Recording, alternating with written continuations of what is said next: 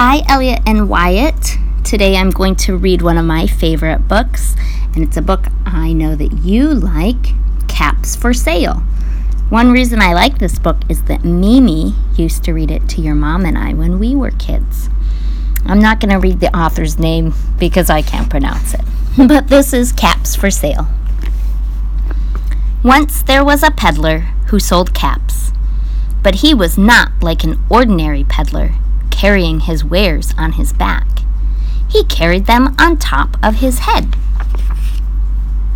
First, he had on his own checked cap, then a bunch of gray caps, then a bunch of brown caps, then a bunch of blue caps, and, on the very top, a bunch of red caps. He walked up and down the streets, holding himself very straight so as not to upset his caps. As he went along, he called, "Caps, caps for sale, 50 cents a cap." One morning, he couldn't sell any caps.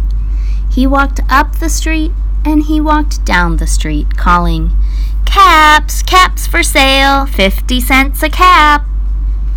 But nobody wanted any caps that morning. Nobody wanted even a red cap. He began to feel very hungry, but he had no money for lunch. "I think I'll go for a walk in the country," said he. And he walked out of town, slowly, slowly, so as not to upset his caps. He walked for a long time until he came to a great big tree. "That's a nice place for a rest," thought he. And he sat down very slowly under the tree and leaned back little by little against the tree trunk so as not to disturb the caps on his head. Then he put up his hand to feel if they were straight. First, his own checked cap, then the gray caps, then the brown caps, then the blue caps, then the red caps on the very top. They were all there, so he went to sleep. He slept for a long time. When he woke up, he was refreshed and rested.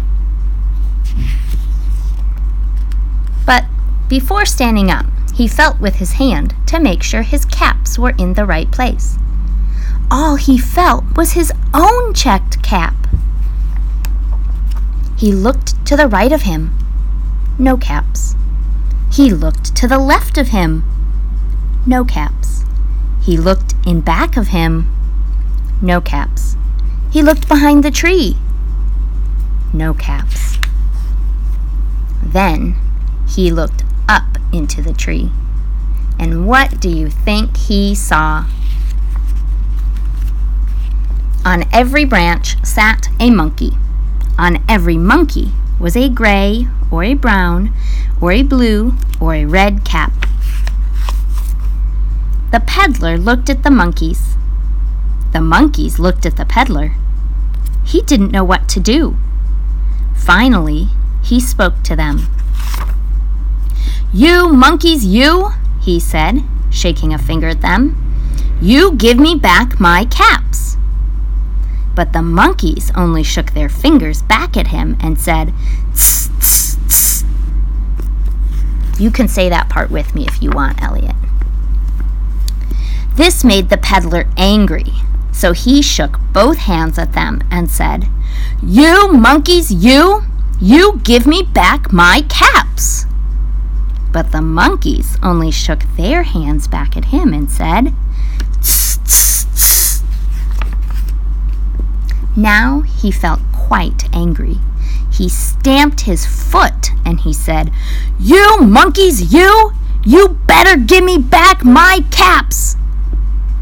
But the monkeys only stamped their feet back at him and said, "Tss, tss, tss." By this time, the peddler was really very, very angry. He stamped both his feet and shouted, "You monkeys, you must give me back my caps." But the monkeys only stamped both their feet back at him and said, "Tss, tss, tss." At last, he became so angry that he pulled off his own cap, threw it on the ground, and began to walk away.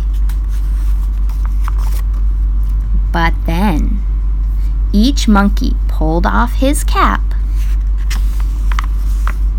and all the gray caps, and all the brown caps, and all the blue caps, and all the red caps came flying down out of the tree. So the peddler picked up his caps and put them back on his head. First his own checked cap, then the gray caps, then the brown caps, then the blue caps, and then the red caps on the very top. And slowly, slowly, he walked back to town calling, "Caps, caps for sale, 50 cents a cap." The end. Thanks for listening, Elliot and Wyatt. I love you.